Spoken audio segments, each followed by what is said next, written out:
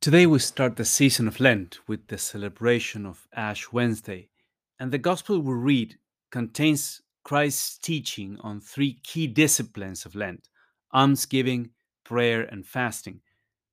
First, notice how these three practices cover all the essential relationships with God, with others, and with ourselves and creation. Almsgiving, or works of charity, is a practice that trains us in the important spiritual movement of going out of ourselves. Giving of ourselves to others is transforming.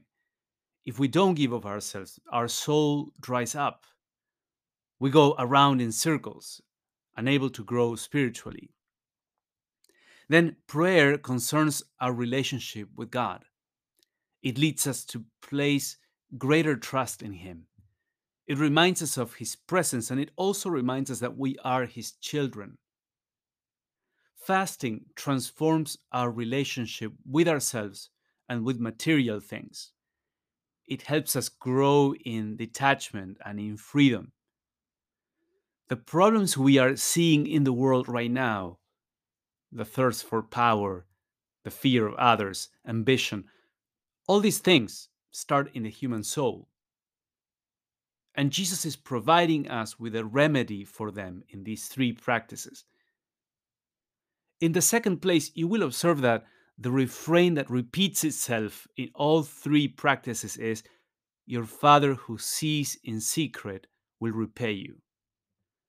As we begin Lent, Jesus wants us to remember that what distinguishes you as a disciple is that you have a Father in heaven that knows you personally, that you are not to do things simply because of the impression you will cause on others or how it will look on social media or on your resume. In praying, helping others, offering sacrifices, the Lord is inviting you to go beyond a perfectionist mentality or a guilt driven devotion and to genuinely connect with the Father who knows you and loves you. You are to walk before the Father's gaze the way Jesus did, knowing and feeling that this gaze is not there to control you or to scold you. It's not an oppressive gaze, it's the gaze of God who loves you and wants what is best for you.